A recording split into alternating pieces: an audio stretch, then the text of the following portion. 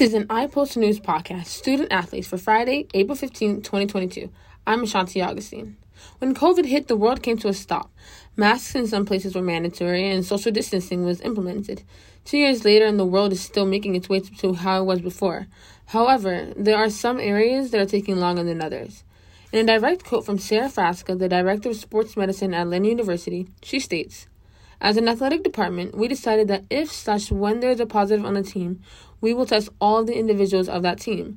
If there are more positives, then we may make the decision to pause the team for a certain length of time, meaning the cancellation of practices, games, and team activities. But this decision is made on a team-by-team basis, evaluating roster sizes and number of positives." End quote.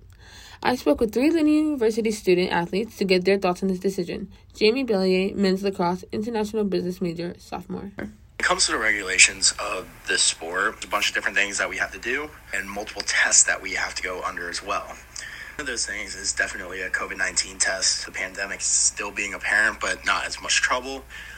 Game week, we have to get tested 3 times a week.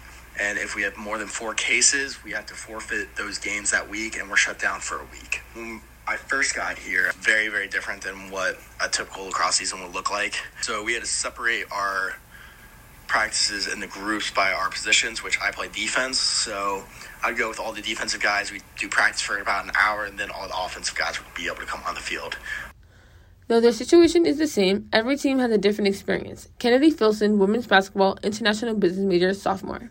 So the adjustment for coming back after COVID, we pretty much had to get used to, not playing with masks and being comfortable coming into close contact with a lot of different teams that we played, because that was always an issue with the different teams in our conference. We had really strict regulations on, catching COVID, having to, sit out and go to the hotel and miss games. I personally had to miss 2 games because of COVID back in January, and it took a really big effect on the team.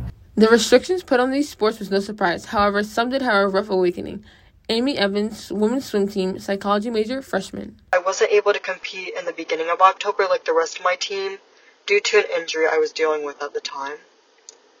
Although it was only about 2 months for me, it was approximately 3 months of a pretty consistent season of competing where my team really didn't have to deal with any COVID regulations at all.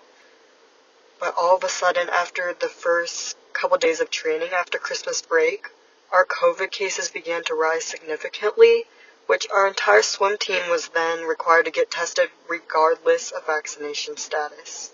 This was an anxious time period not only for myself, but for my team, because it was already mid-January.